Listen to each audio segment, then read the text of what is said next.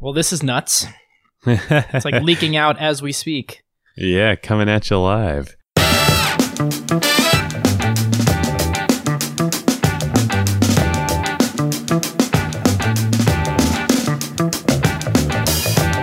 Welcome back to episode 45 of Acquired, the podcast about technology acquisitions and IPOs. I'm Ben Gilbert.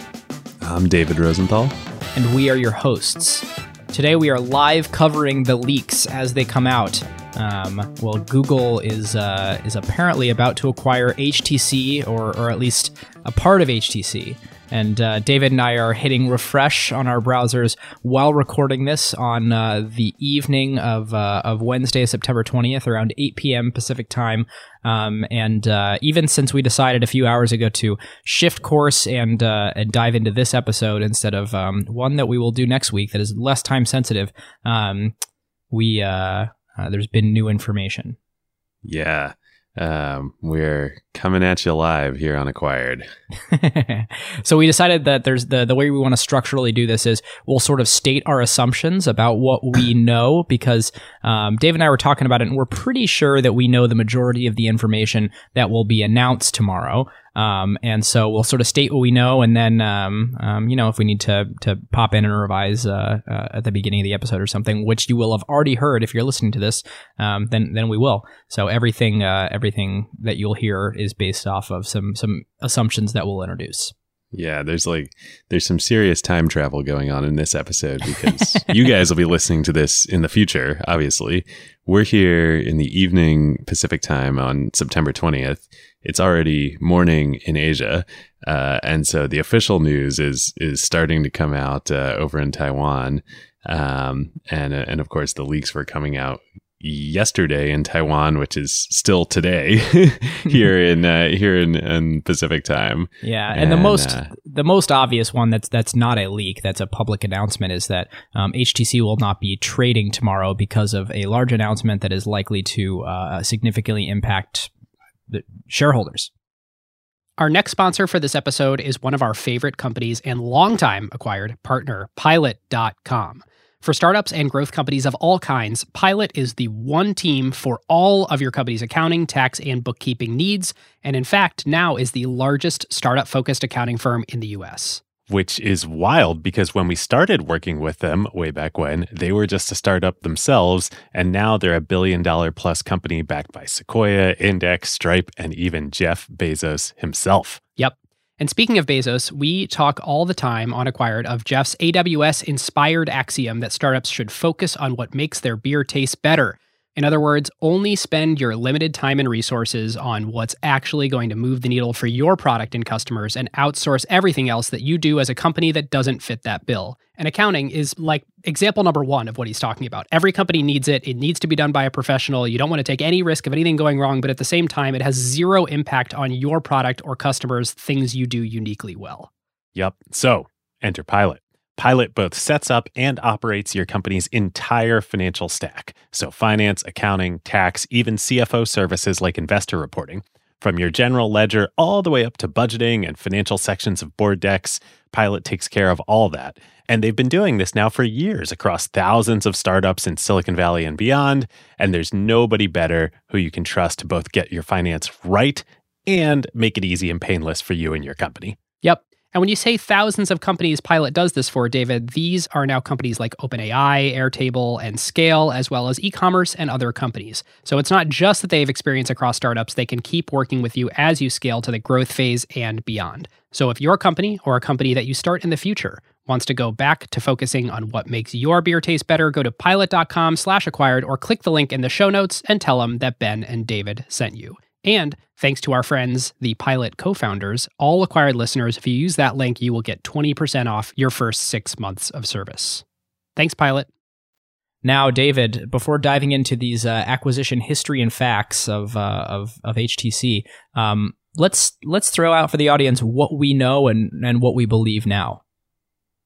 Right. So tomorrow, September 21st, it's looking like it will be announced that Google is going to acquire a large portion of the engineering team at HTC. So they are not acquiring the whole company.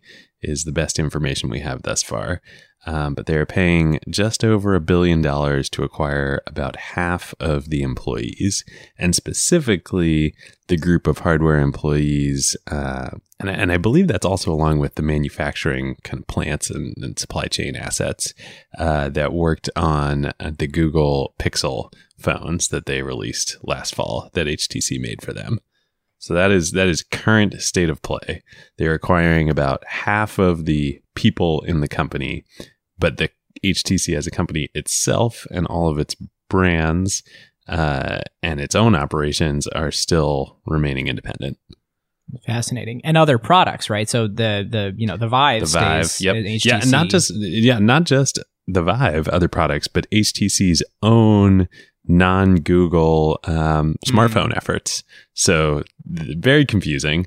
They are going to continue to be a smartphone handset manufacturer on their own, but sort of the A team that was working directly with Google on the Pixel phones and other devices is now coming over to be directly part of Google. Yeah, and we say the A team. There can be furious debate about who HTC and who's prioritizing what and who they put on which projects. But one thing that you cannot deny is it was very, very widely publicized and covered that the Google Pixel was the best Android phone ever made and set the new standard. And it's that team that worked on an amazing product. And obviously Google did lots and lots of the design there, but we are getting ahead of ourselves. So. Yep. David, let's tell us a little about HTC. Yeah, let's dive into history and facts and rewind the clock. And HTC is not, it's a household name in the US, but only recently. However, has been involved in many products over the years that our listeners will probably recognize. So the company was founded in 1997 in Taiwan. It's a Taiwanese company. And they began life, and for most of their initial life, were just an OEM, so an original equipment manufacturer. They were essentially a contract manufacturer for other tech companies. They didn't have their own brand. And then over time, they built their own brand. But obviously, just like the Google Pixel and other devices, they continued to build products for other brands. And when they first started in 1997, they right out of the gate worked on laptop computers, but then pretty quickly transitioned to cell phones. And this was before, smartphones as we know them today. But back then, smartphones and smart mobile devices were PDAs, personal digital assistants. So HTC actually, this was a blast from the past, was the manufacturer and I believe also involved in elements of the design for the HP and Compaq iPac Windows, personal assistant. Do you remember that one? And then also a pretty popular device, the Palm Trio 650, which I think, if I'm remembering right, was one of the first Palm, / handspring Trio devices that was also a cell phone. Huh. Yeah, that's crazy. In thinking about this, I always think about there are the few manufacturers that actually made their own stuff, and Palm always occupied that space in my head. As did Nokia, and apparently Palm didn't make all their own stuff, and I don't know. I'm not actually sure if did they manufacture other products? Do you know? Yeah, I don't know. And Palm itself. That'll be a fun episode someday.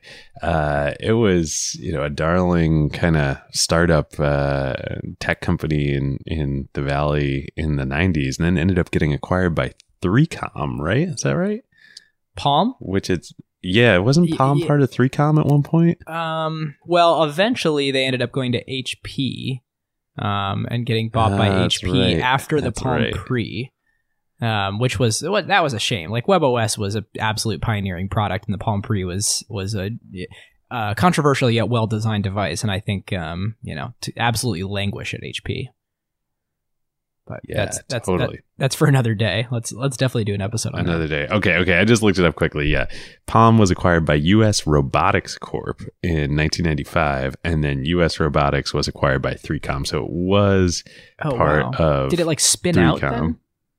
Yeah, so then the founders left 3Com because they were, unhappy and started Handspring, and that's why Handspring and Palm. It was always that confusion. I remember. Yeah.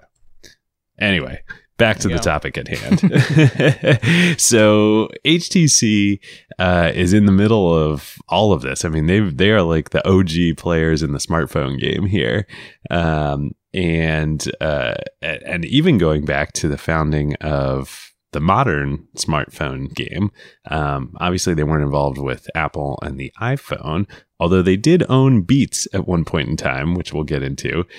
We also covered this in our Android episode 20, which is very relevant here. This should really be like the coda to that episode.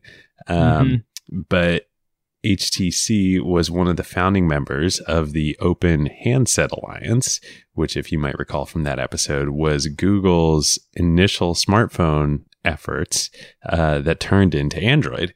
And so HTC, when what became Android, the artist that would become Android, finally launched in 2008, the very first and only for a long time, quote unquote, Google phone was the HTC Dream, which in the US was the T-Mobile G1. And that was made by HTC. And that was the very first and again, only Android phone for quite a long time. Yeah.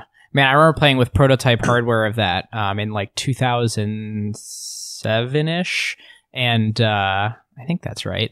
And that was that, or maybe it was just very early hardware, but that was like, it was hard to believe that was the future. I mean, I know everyone was all excited about it, and it's in a lot of ways the same way now that people are showing off like an extremely crummy experience in IoT and being like, IoT is the future, and you're just like, okay. Yeah, like, I mean, this thing, I don't think I've ever actually used one in person. I've certainly seen them. But this thing, we'll try and link to it. Remember to link to it in the show notes. But, so it had like a trackball on it, right?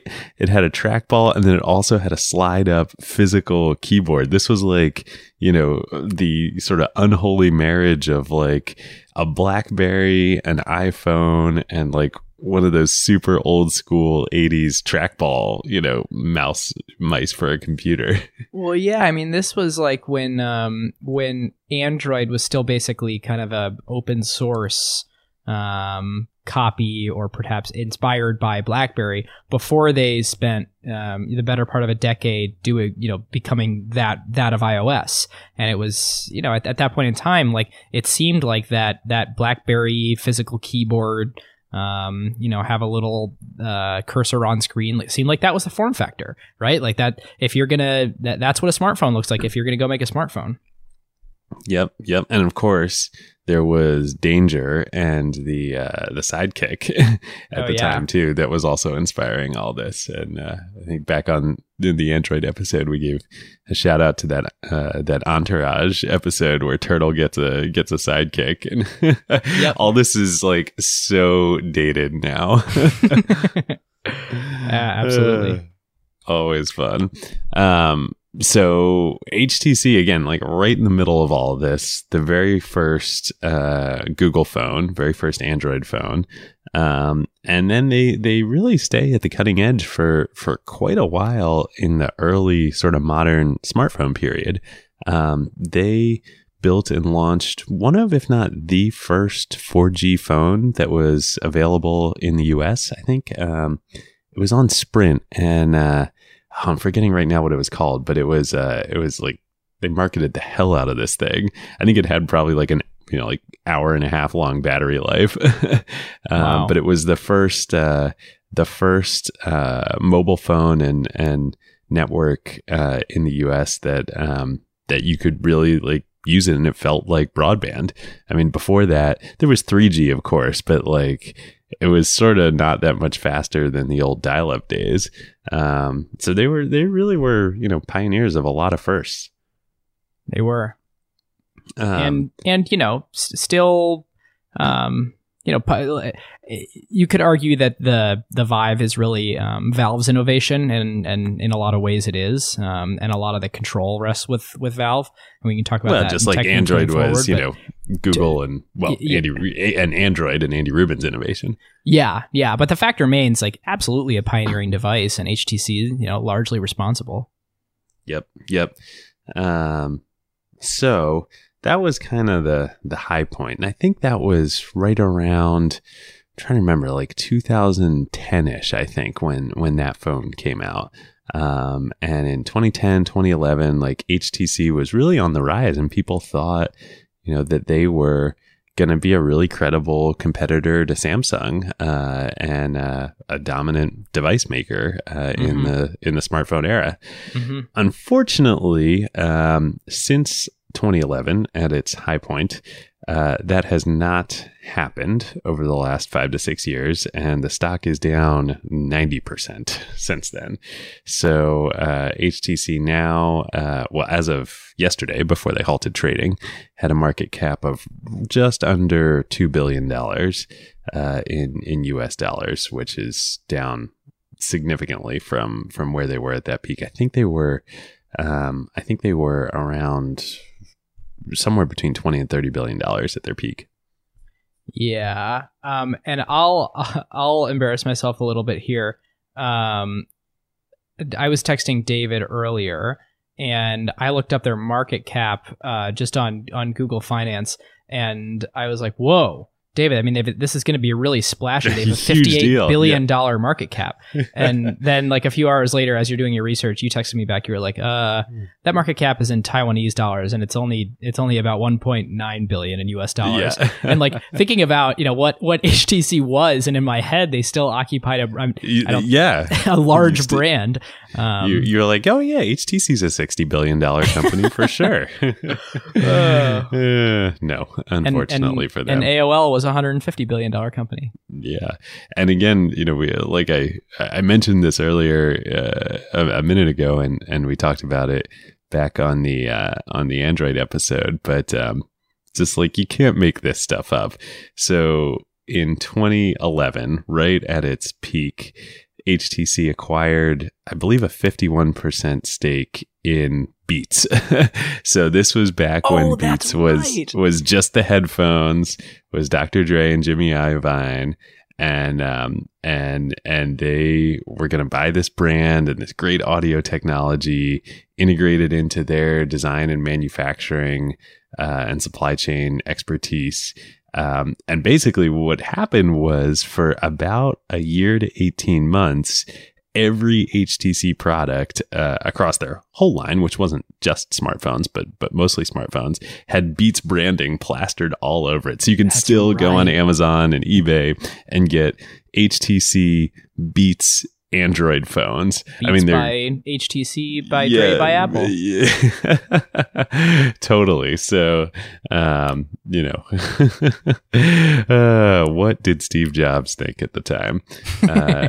Well, I mean, if this co-branding stuff, like, Apple is not immune from this. If you remember the first, the original iPod had a second version come out. It was HP. Sorry. So they had the Moto Rocker also, but there was an iPod that came out that was an iPod HP edition. Yeah, and it had like an HP brand on the back above the Apple brand. It was the weirdest thing. Oh man, Apple, for all that they really, we're going to talk much more about Apple in this episode, but as we have always on this show, for all that they really are so often at the top of their game, sometimes they just do things that you look back on them and you're like, what were you thinking?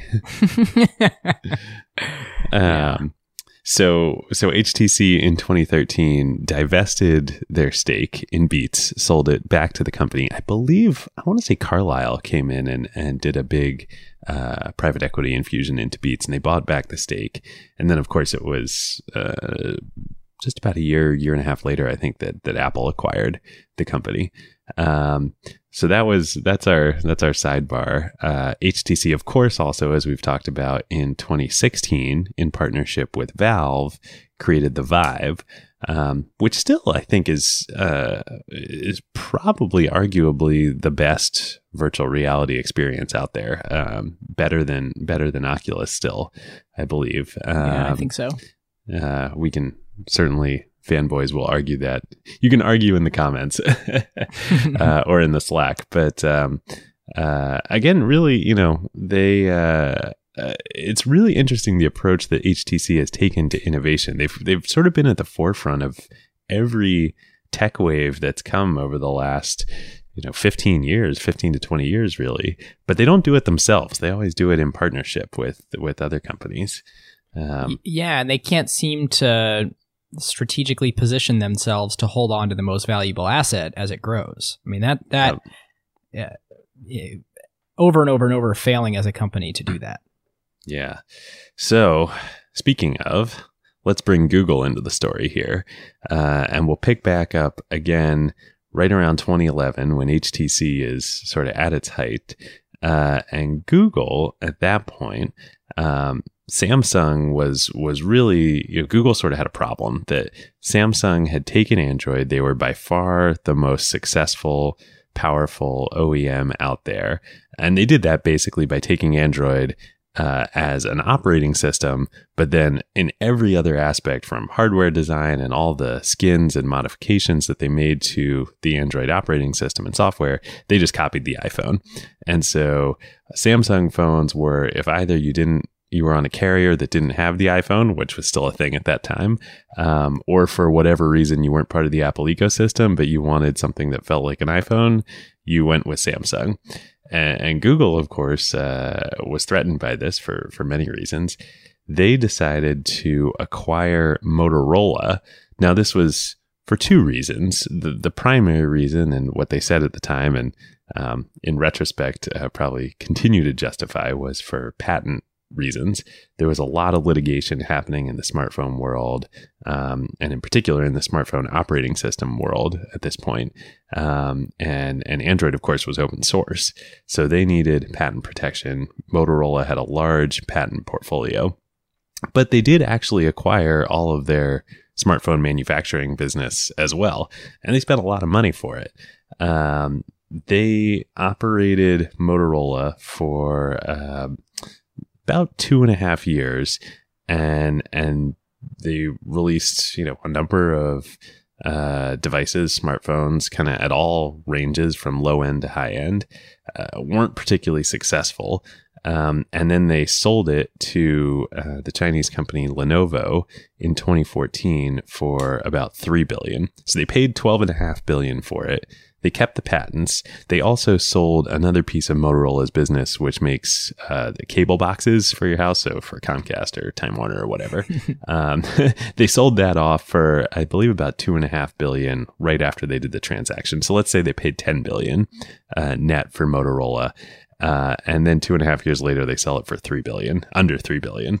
So not a good, not an auspicious beginning to Google's efforts in the smartphone hardware business. No. So, I mean, if you're a shareholder right now, you need a little bit of an explanation.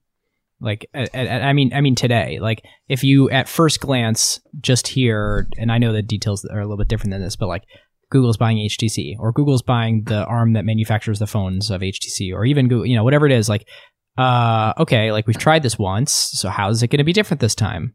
Yep. Well, and we'll see how it's different. Ben and I will speculate on how it's different, but there's one thing that is the same history repeating itself, and that's that there was an executive within Google Motorola named Rick Osterloh, and he ended up by the end of Google's ownership, stewardship, if you will, of Motorola, becoming the head of that unit. And then when they sold it to Lenovo, he continued running that unit under Lenovo. Last year in 2016, he left and came back to Google. And so he is now running Google's quote unquote hardware business, reporting to Sundar.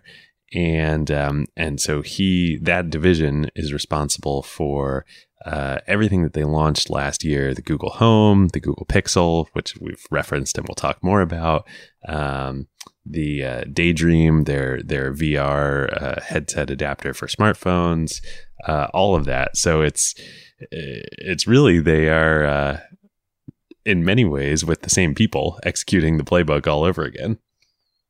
Yeah, but we'll get to this, but times are different now, Indeed, they are.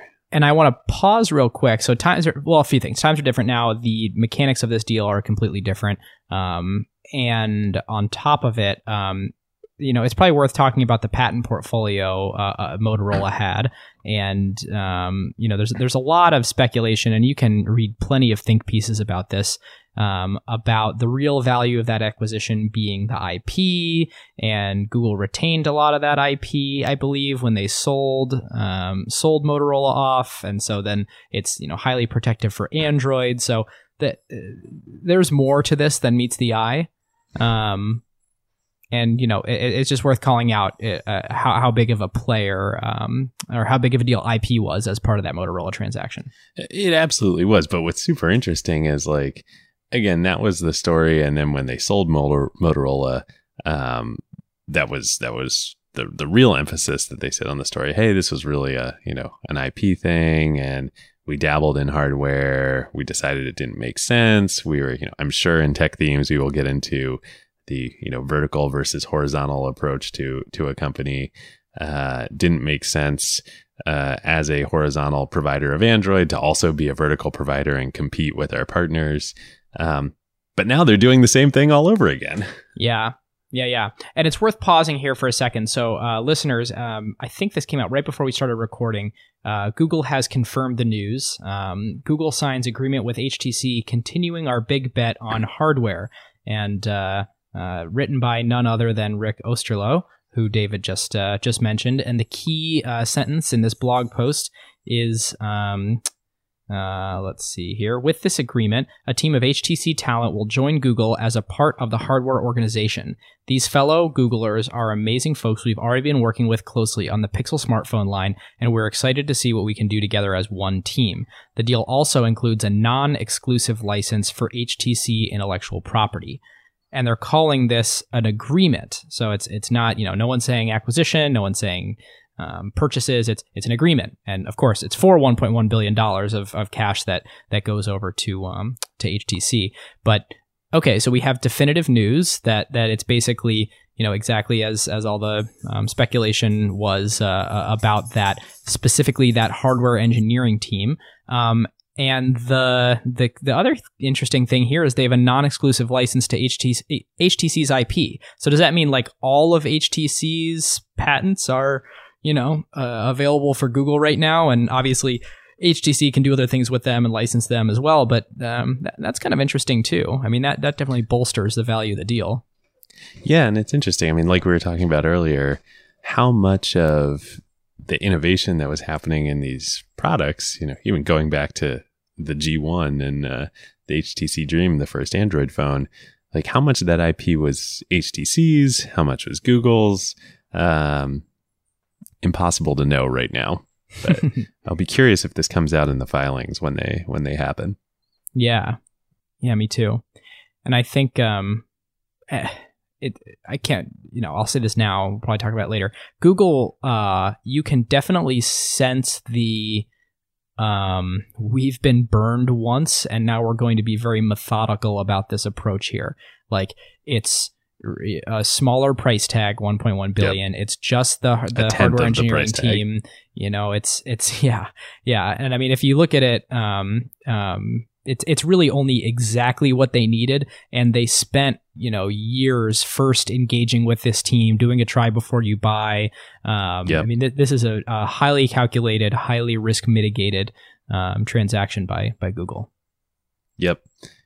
And yet at the same time, well, we'll get here in Tech Themes, but they're still again deciding to be both a horizontal and a vertical player in this space. So, David, just plug your ears and la la la la la. Yeah, right. All right, let's go to acquisition category. Yeah. Well, Go ahead. It's quite literally a people, like a talent acquisition. I mean, it's a team. Let's not call it an acquisition, Ben. It's an agreement. It's an agreement. Yeah. An agreement to make 2,000 of HTC's 4,000 people Google employees. Yes. I'm actually quite curious how the mechanics of this work. Like, I hope there's kind of filings about this. And David, you might actually have good insight. But like, do those people all go into a sub entity temporarily along with the license to the IP, and then Google buys that sub entity for 1.1 billion, or can they actually just I don't know, give a bunch of cash and then say, all right, you know, these employees all work for us now? Yeah. Well, I mean, I got to assume that most, if not all, of that cash is going to HTC, because HTC had huge losses as we've talked about for the last few years, and you know, their market cap before today was less than twice that $1.1 billion figure. So that amount of cash is in the bank was desperately needed by the HTC folks. Yeah, totally. And this is actually a great segue. So instead of what would have happened otherwise, this time we're going to do what will happen now that hasn't happened before, or what will happen in the future that isn't happening now because of this transaction. And we'll talk a lot about the Google side, but it's an interesting thing on the HTC side. Like, they've had mounting losses. This gives them $1.1 billion of a capital infusion to do something with their business. They're still making handsets. They're the hardware partner for manufacturing the Vive. Like, if you're HTC and you're trying to sort of like steer the ship and trim down, and I mean, I guess maybe you look at it like, well, whatever revenues we were making from Google isn't going to be the long-term strategy, so let's just jettison this team, get all the cash flows from that up front now, and do something else with it. But what is that something else? Yeah, what is that? I mean, that is the $64,000 question here, right? Like, or a lot more money than that. Given their history of, as we've talked about thus far in this episode, how they operate, the type of innovation they do. I mean, they really are at their best when they're a contract shop. And again, that's what they were doing with Google and the Pixel, and that worked well, right? Like, Google ended up buying that whole team. Right. You know, they did that for a long time, and then they tried to build a brand on their own. On top of that, they had some success, but it wasn't sustainable. And part of that, I think, was probably because they were still riding on, you know, Google's platform. I think it's very hard as an Android manufacturer to build a real brand. Even Samsung is very vulnerable, as we've seen in the last couple of years. Mm-hmm. But so now what are they going to do, right? Like, do they go back to square one and say, you know, there really is an opportunity, be it in smartphones or other emerging devices and categories, to be a great contract manufacturer? Do they use the resources to go back and do that and build up that team again? Do they create their own real IP? I don't know. It'd be very interesting to see what happens. So maybe this is one place where I'm a little out of my element, but if you're a contract manufacturer, how much different is that than being Foxconn? Or is that the same thing as being Foxconn? Like, could HTC pivot purely into a B2B company, shed their brand, and just start, you know, doing manufacturing to spec? And like, when you think about it, like, is that effectively what the team was doing that was doing the Pixel manufacturing? Or is there actual, like, you know, engineers there on the HTC side doing design work? I don't know. I'm not totally clear on how much different the HTC contract sort of manufacturing was than what Foxconn does for Apple. Yeah, I don't know the delineation either. But certainly Foxconn, you know, has built a very, very large business on just that strategy of, we are a B2B company. And what I was going to suggest is, like, maybe go for it. Well, I was going to say, too, in other adjacent industries, in particular the semiconductor industry, like this is also a very sound strategy. Mm-hmm. If you're TSMC, which is Taiwan Semiconductor Company, it's interesting that these businesses, of course, tend to be particularly thrive in Taiwan and in Hong Kong, where Foxconn is, because of the proximity to China and the ability to do business there. You can build a great business being a foundry for semiconductors, where you don't do the design. There are lots of fabless semiconductor companies that are either independent companies doing their design, or folks like Apple, which again we'll get into later in this show. It can be a very sound strategy. Yeah, and I was going to work myself into a corner a little and say, well, maybe what HTC should do is, start shedding their consumer brands and really just be this contract manufacturing shop. But if they do that, then companies like Google will come along and just buy them, so they don't have to pay to contract them. But clearly that's a model that works. Apple hasn't tried to buy Foxconn or bring any of that in-house. The fabless semiconductor companies, I mean, granted, maybe if they took a huge hunk of capital, then it would actually make sense to fab them themselves. But sort of being a horizontal manufacturer seems to work, and HTC could sort of move into that. Yeah, and I think the key is we just don't know enough right now, and haven't been able to do the research in the few hours since this announcement happened, or since the rumors swirled, to know for HTC, like where did they play in that value chain? Like this is the question you asked, like how much were they just the manufacturer? How much were they involved in the design? How did that change over time? And it's interesting that, like, sort of counterintuitively, I think in the world we're in right now in tech, when you're competing against Apple in really every category, but also companies like Samsung and increasingly Google themselves, design is really not valued. It's sort of back to Ben Thompson's smiling curve. Either you're at one end of the spectrum where you're just the contract manufacturer, you are the semiconductor foundry, or you are really controlling the user experience, like Apple does, and like Google is clearly trying to do now with Android and with this acquisition. Mm-hmm. But if you're in the middle there, like that's a bad place to be. Mm-hmm. Yeah, I completely agree. Well, switching over to the Google side, what does this allow Google to do that they're not currently doing? So there's a couple let's presume they were just going to go forward with the Pixel line no matter what, and really start doubling down on that. And in tech themes, we can talk about why. So this presumably makes it so the teams can work more efficiently together, being under one roof, so you don't have sort of that weird contractor arm's length thing that has to happen. Not to mention sort of if you're an engineer over there who's collaborating with Google, you sort of have two bosses. You're the business interests of HTC, and then shipping the best product you can with Google. So that gets eliminated a little bit.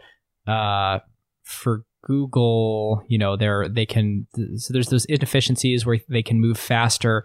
But what does it buy them? I mean, I'm sure they had some kind of agreement where they had access to HTC's IP before, and they were going to keep working with this team anyway, and they were basically just going to defer the payments to some kind of contract that paid HTC over time. Like, what else do you think this buys Google? Well, I think one thing, if trying to imagine myself in Google executive shoes and in Rick Osterloh's shoes, I think it's a little easy from the outside looking in to dismiss supply chain as like, oh yeah, Foxconn will take care of that or whatever. But like, I think this buys them a meaningful amount of supply chain expertise and assets. I mean, I think about Apple and how much they have invested, both monetarily, billions and billions and billions of dollars, but also human capital wise and expertise and know-how in their supply chains. And part of that is internally at Apple and their people, but part of it also is their relationships with Foxconn and other manufacturers. I mean, right, like this is Tim Cook, right? Like Tim Cook is the CEO of Apple, and this was his job. Like this is so important at Apple and has been for the last, decade plus, that's why Tim Cook is the CEO, not Johnny Ive. And that's the DNA that Google really had zero of. They maybe thought they were getting it with Motorola, but Motorola was headquartered in Chicago. You can't make iPhones or Pixel phones in Chicago for a lot of reasons. Yeah, great point. But you can in Taiwan and you can in China. Great point. I remember even when, a few years before Tim transitioned into CEO, people sort of realizing that one of Apple's major competitive advantages is, and this is before they were making their own silicon too, that they had bought up like a year or two of the entire world's supply of many of the components in iPhones because they knew they could justify the demand for it. And so no one else could get that generation of whatever the thing was, even processors to some extent for like many months after Apple shipped something. Yep. That's a huge competitive advantage. Yeah, I mean, I'm thinking about, was it right after the Apple event last week where they announced the iPhone 10, not X, the Dare iPhone 10. Wait, will there ever be an iPhone 9? I mean, that is the question, right? Like, I don't understand. Like, let me take a quick aside here. So I think Apple blew it. Like to me, it's like you should have this iPhone X or whatever it's an iPhone 10, but like have it be this thing that's like not part of your numerical line. That's like a sidestep to a new thing. So when you want to start building your generations, like when Adobe decided that they were going to go from like Photoshop 7 to Photoshop CS, and now you're in like this Creative Suite world, like they had the opportunity to sidestep and start a new thing now. And like they didn't, but they half did, right? Because it's like an X, not a 10. So, okay. So it's all that totally weird because with iPad, they to my mind, like they did what made sense with the iPad. They went ditched the numbers and were like, "There's iPad, there's iPad Pro." Why isn't there just like iPhone Pro? And if it's going to be a 10 and it's going to continue, just do a 10. Like it's really. So confusing. And here's the funniest thing is, I was listening to, everyone should go listen to Dairy Fireball if you're like an Apple nerd, or I'm sorry, the talk show with John Gruber. Okay, so this is what I was going to reference. So we'll bring it back to topic in a minute, but go ahead. So John bumps into Phil Schiller at after the event because they get these press briefings and stuff. And Phil, the first thing, Phil looks at him and he just says, "Hi, John. We spent a lot of time on the name. Sorry about that. Sorry about the 10 thing," which is crazy. The sorry about the 10 thing was crazy because like Gruber wrote this piece like 2 hours before Phil Schiller stepped on stage to announce it. So like he knew, he had read Gruber's piece or been alerted to it, and Gruber called that it was going to be an iPhone X, and of course it was an iPhone 10, which he ate some crow on. But like like I don't understand Phil, why though. I believe you that everyone spent a bunch of time on this. I just I'd kill to know the rationale because it doesn't make sense to me. It does not make sense. Like, why would you release an 8 and a 10 at the same point? Anyway, we've gotten way off topic. But Gruber also, of course, had Craig Federighi on a special episode of the talk show. And I remember, if I'm remembering this right, Craig was saying, John was asking him about Face ID and like everything that went into creating that. And I remember Craig saying in response, like, "Oh, it was of course the engineering team and the hardware team and the software team working together, but it was more than that. It's more than that at Apple. It was the security team working with them." And I remember him saying it was also the ops team and our supply chain was a big part of that. Like you can't make the iPhone and you can't have all the stuff that Apple can do with the iPhone by integrating everything that leads to features like Face ID. That ops and supply chain is a critical part of that. Yeah, totally true. And man, after seeing that episode, after seeing that that Apple keynote, like to think, that's such a great lens to think about doing this episode, because the amount of things that were launched that only work as well as they do because of the integration of like not only hardware, software, and the way that we used to think of it, like cool, you like assemble all your own components into a PC and you build the hardware. I'm sorry, and you build the operating system. Like the notion that they control to the finest grain all of the power management and core switching in the CPU and how that works with the secure enclave to do the security stuff, and how like they can do the swipe up from the bottom of the iPhone while the Face ID thing is still reading your face, and then get the signal at the last second to unlock, like all the timing and all the user experience stuff. It's really starting to become so much more than just being the component integrator and the software maker. It's really like the component you have to create the components in order to get some of these really incredible sort of micro optimizations that in aggregate create a whole new class of product that is possible today. Yep. And that is, supply chain is critical to that. And before this partnership that agreement that Google just reached with HTC, they were really hugely behind. I mean, they're still hugely behind on that dimension. But I think you're absolutely right, and I think as the smartphone / whatever the smartphone evolves into, be it AR glasses or wearables and watches, and I think it'll be probably all of these things. As that technology platform matures, the table stakes for that level of supply chain and ops integration to be able to do these things just gets higher and higher and higher. Mm-hmm.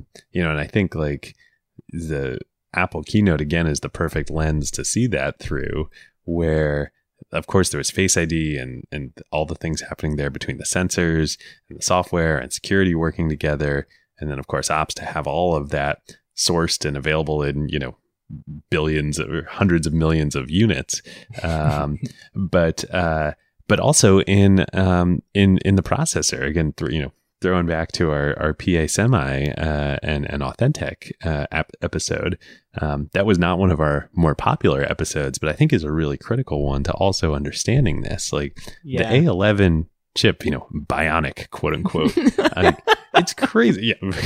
I mean, Apple's, I don't know what's going on with the people who name stuff at Apple right now. Like, keep it simple, right? It's like you can randomly throw bionic on something. They threw bionic on something else too. There was like some part of, I forget if there was something else later in the keynote that was also arbitrarily bionic. I think it had to do with Face ID. I remember it was part of the iPhone 10 announcement. I'm like, what is bionic and what is not? Yeah, what is bionic? Seriously.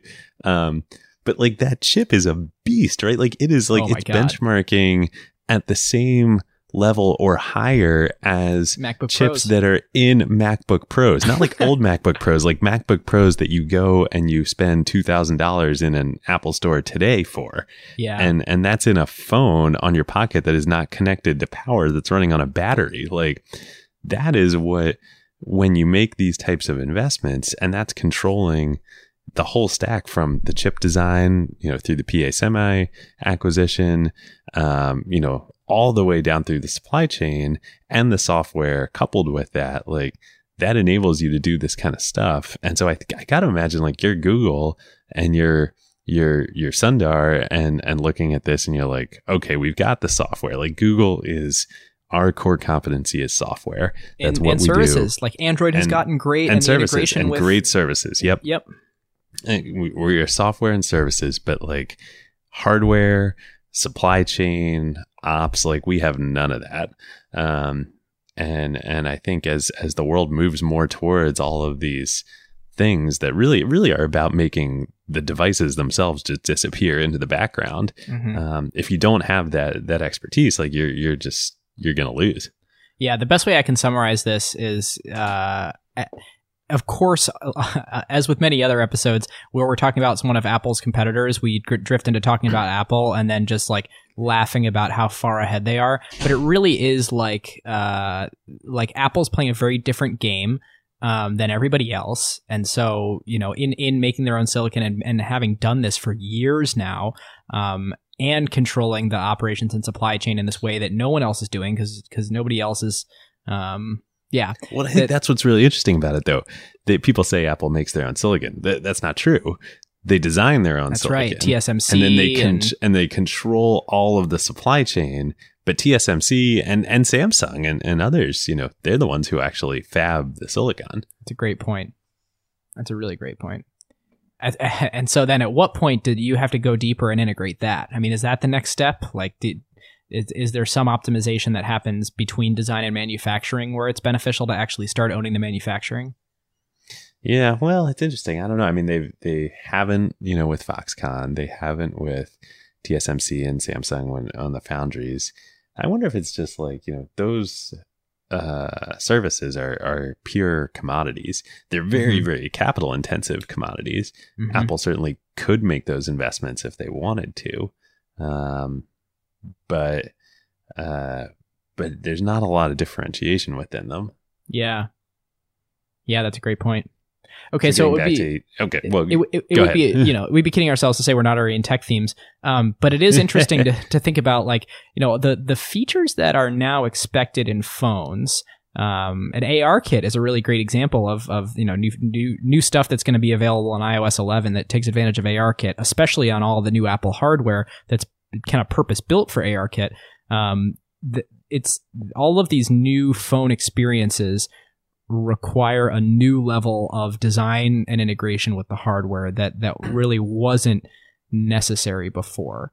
And so the way that I am viewing this acquisition is agreement is Google is still a horizontal company, and they need to, they make money 80+% of their money from, or maybe it's even 90+% of their money from ads, and specifically from search ads. And so, going back to our Android episode, the reason that they create Android is to reduce the amount of licensing fees that they need to pay iOS or need to pay Apple to make Google the default search in iOS. Like, that's when it really comes down to it.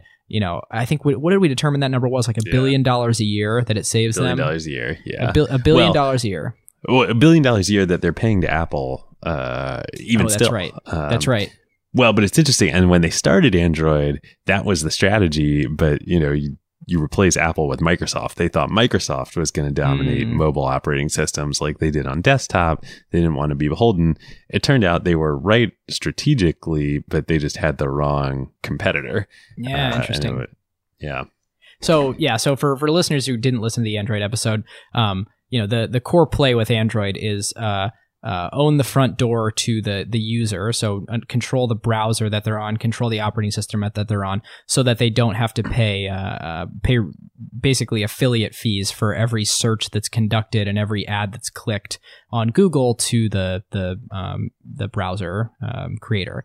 And so when you start putting that lens on, then you start to have to think like, okay, so Google needs to sort of be Switzerland because they need to be ubiquitous and have everybody use them. But if this Android strategy is to, make sure that for some significant number of people, they're controlling the whole experience, like Android has to be credibly on par with iOS.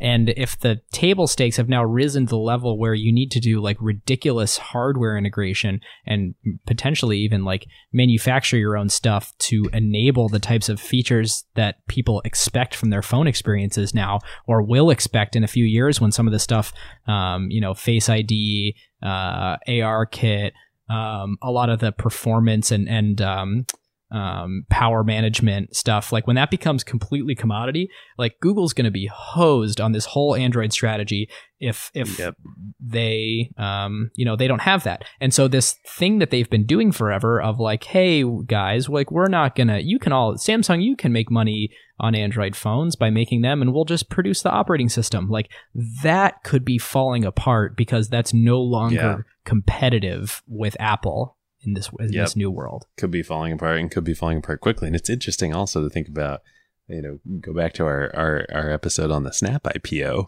and the narratives around Snap. And I think it's still too early to make a call on them as a company. But what we decided was their fate is gonna lie with, do they can they essentially paddle over to this wave that is what we're talking about?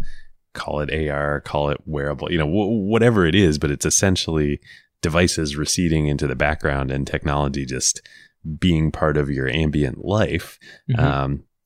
What is Snap investing in? What are they doing? Like spectacles, what room is there for Google and Android in that world? Not a lot. Basically, in a spectacles world, whether it's spectacles that win or don't win or whatever, there is no room for Google anymore. Both either at a hardware level or a platform level or at an advertising level. Yeah. I look at that differently. Like for Google's core business is making money off of people who are looking for information. And I just don't think Snapchat. I mean, Snapchat is more. I don't think it's apples to apples enough. I mean, I agree with you where it's clear that Snapchat is making an investment and trying to become a little bit more of a hardware company, and now Google's following in suit.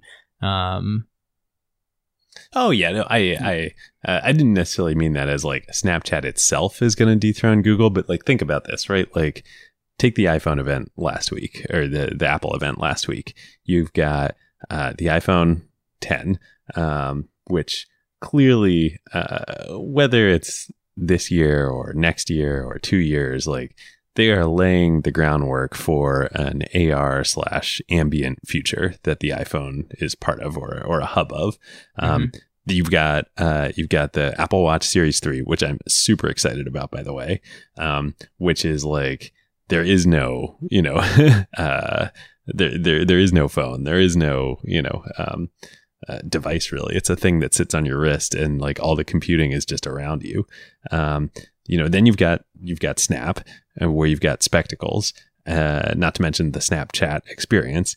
Then you've got Facebook, and you've got everything they're doing with Oculus, and the core Facebook platform itself. Like you can start to see a world where like all of those devices and services all work together really nicely. And like, where's Google in that world? Yeah, I see where you're going there.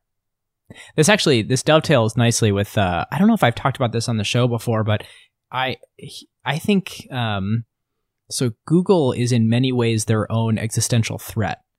And I think, so follow my logic on this for a minute. So Google, their core competency as a business is making money off of showing you a list of things and then charging somebody to be in that list.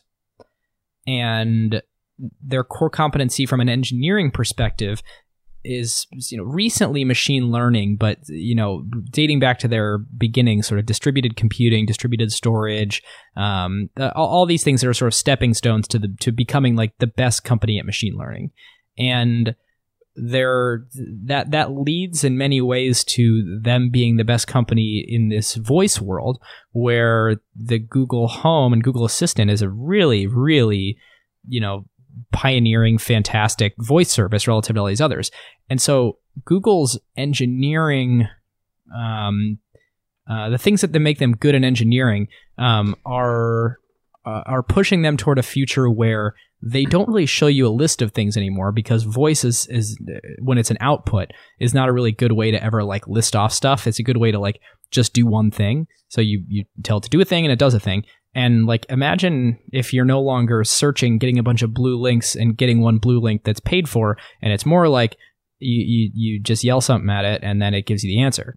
And like, where do they start charging for things in that world? Like, do they start blending paid and organic results where sometimes you're getting a sponsored one, or do they start shifting their business model where they're realizing that, well, actually, we're about to be best in class at this new form of hardware and new form of experience that people want. Maybe we just double down on that and actually own the full, user experience at the hardware level.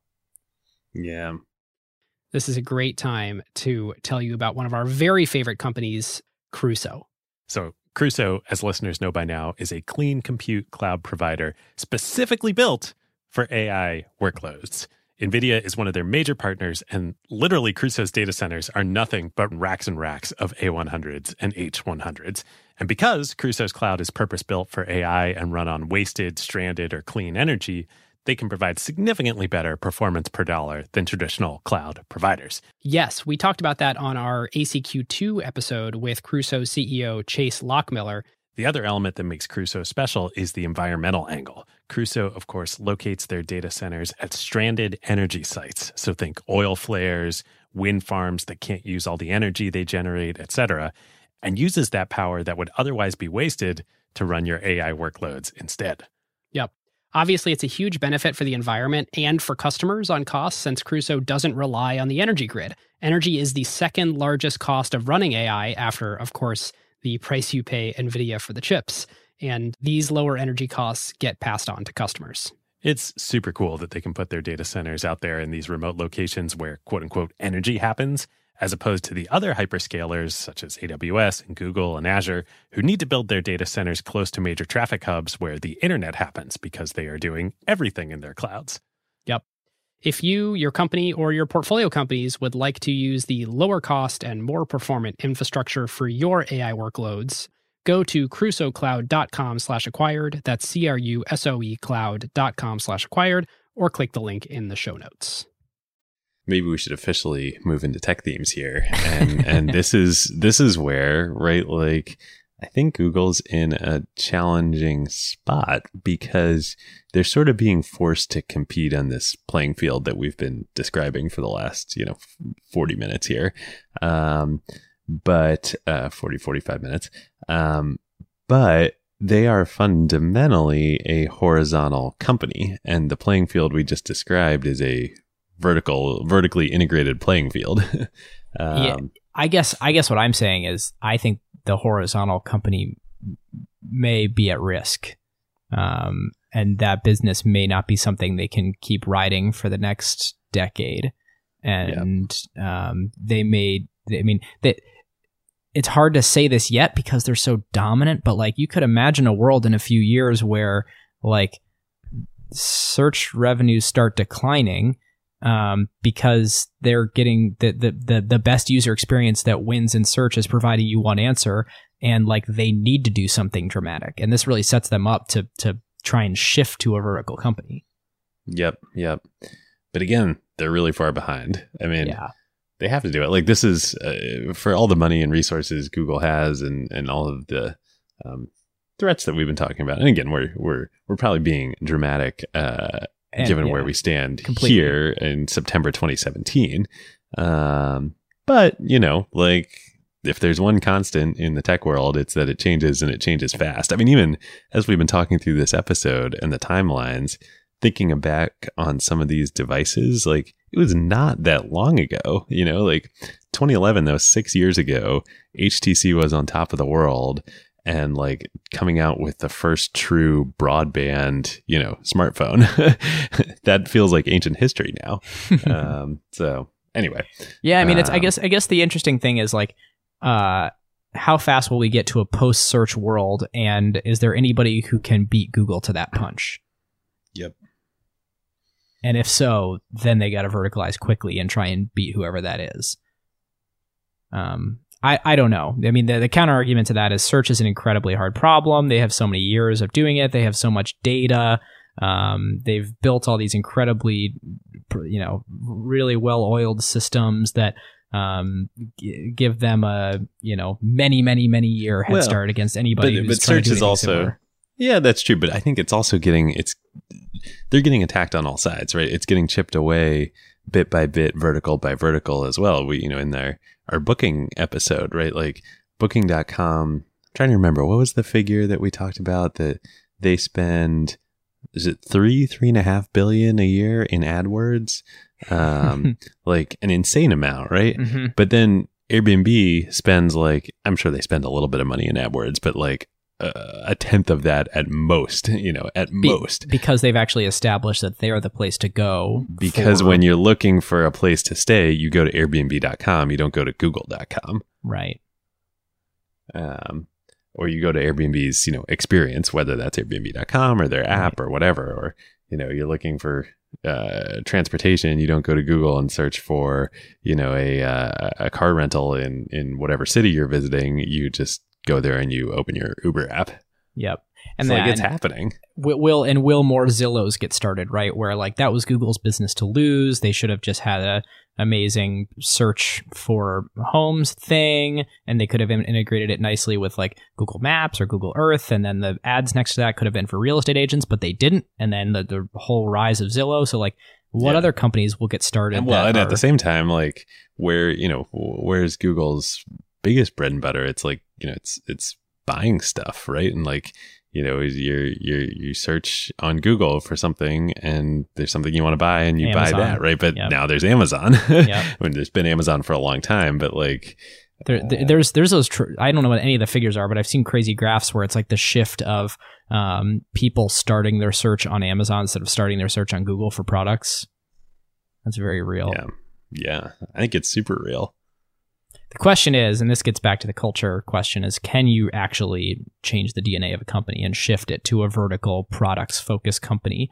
And they need to be good at so many things, because like just being good, like Apple needs to get better at services, right? Because what you actually need to be good at now, and in this, if we're postulating that Google needs to be sort of in a vertical, good in a vertical sense, it's good at all the things, right? It's like all the way down to silicon and hardware, manufacturing and design and software and services, like all the things that they're good at now also.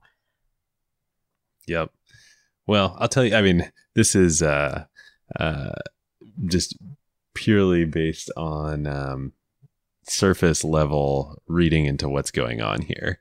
But I think if I saw this and I felt that these threats were real, what I wouldn't do is go in one fell swoop buy 2,000 engineers who I sort of know but don't really know and didn't hire and aren't part of my culture and go graft them onto my company, right? Like I would go find a Tim Cook and give him 10 years to build this capability organically. David, we don't have time company, for that. Right? Like, we don't have time. The world's on fire, or it's about to be. It is.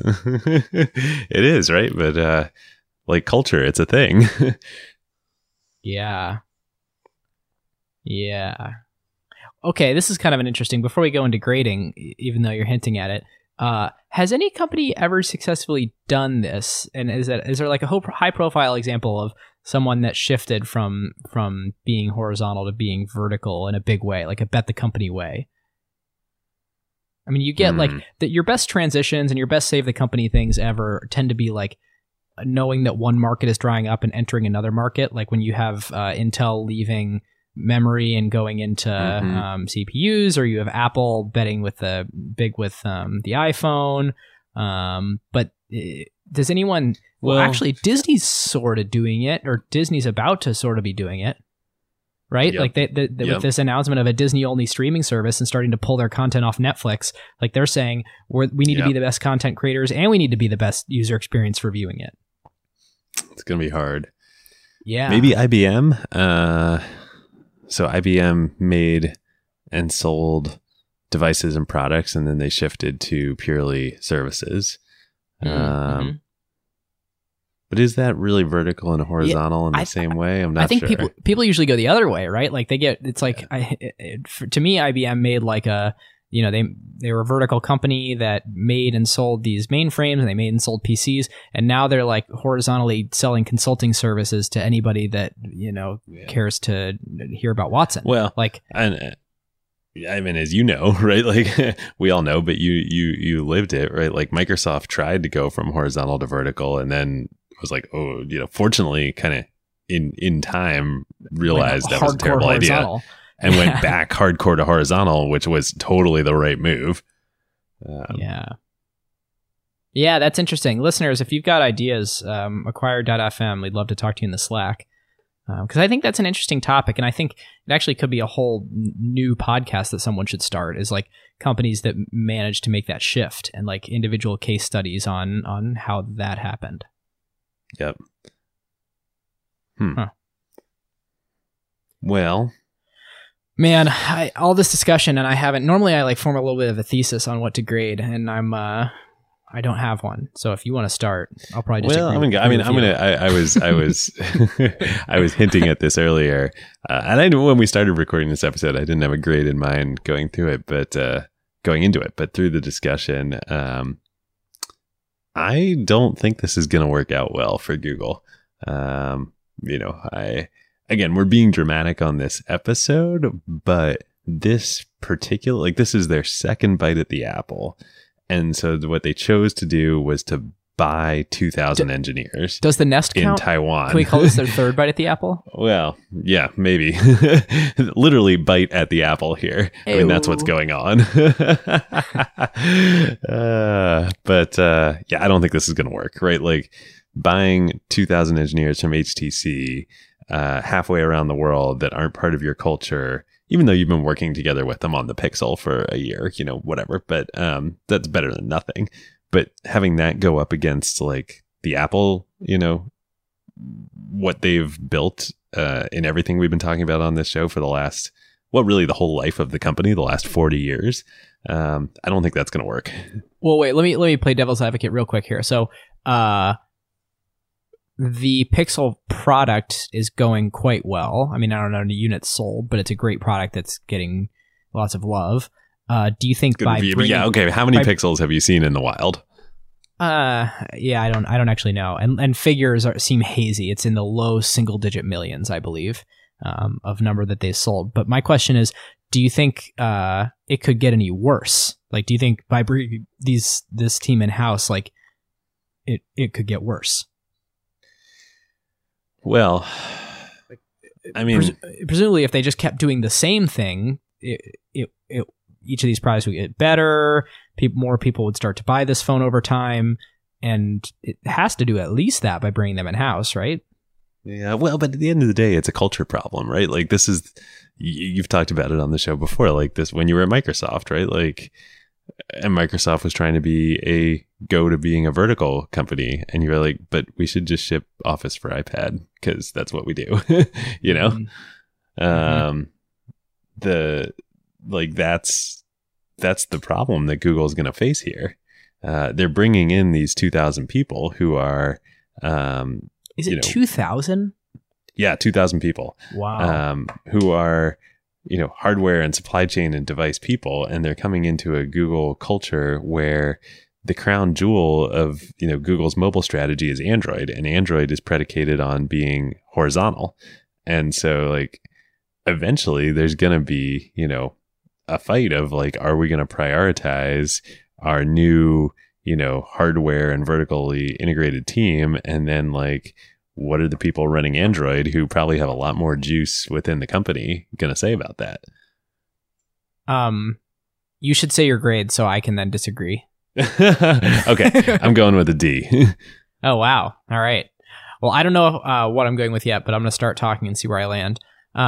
The counterpoint I want to make to that is, I think they're deciding. Like, I think if you're an Android OEM right now, you better figure out what your strategy is, because I don't think it's putting Android on your phones anymore. Like, to me, I don't think they are conflicted internally anymore. Like, I think they've decided, and I think so they're willing to go to war with Samsung. That's what I'm looking at here. I mean, I think their bet is we're going to start creating experiences that, like, you just have to be in-house you got to be bundled to be able to make. Like, I think they're seeing what Apple is doing and saying, yep, we're bought in on that. Yeah. Well, okay, interesting. I mean, maybe they can do that because, like, Samsung doesn't really have any leverage and they can't go anywhere else. Like, what are they going to do? Make their own operating system? They can't do that. They tried that and it didn't work. Was that the... Yeah. Yep. It didn't work. So, okay, like, yeah, Google could play hardball with Samsung and say, like, you're just coming along or you're dead. Can Google make enough phones? Like, that's another interesting question. It's like, how many people, right. Like, how many people buy Samsung phones? Does Samsung make their own phones? Are they their own manufacturer? I believe so. Yeah, so like, even if they're not, they have a deep enough relationship with the Foxcons of the world that, like, right. I mean, that's the thing, right? Like, Pixel's a great phone, but I've never seen one in public, and I've seen millions and millions of iPhones and Galaxies. I think 2 years from now we'll revisit this and go, wow, Google's ecosystem of OEM partners dried up fast. Yeah. That's a heck of a transition. But who's going to make the phones then?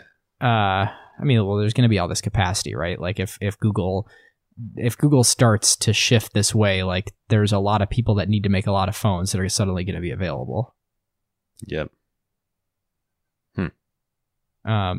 You know, and I mean, maybe Samsung does, and Google just commoditizes Samsung even further. Or maybe Apple just like really continues to dominate in this world. Like they have capacity. Like their supply chain is the best in the world.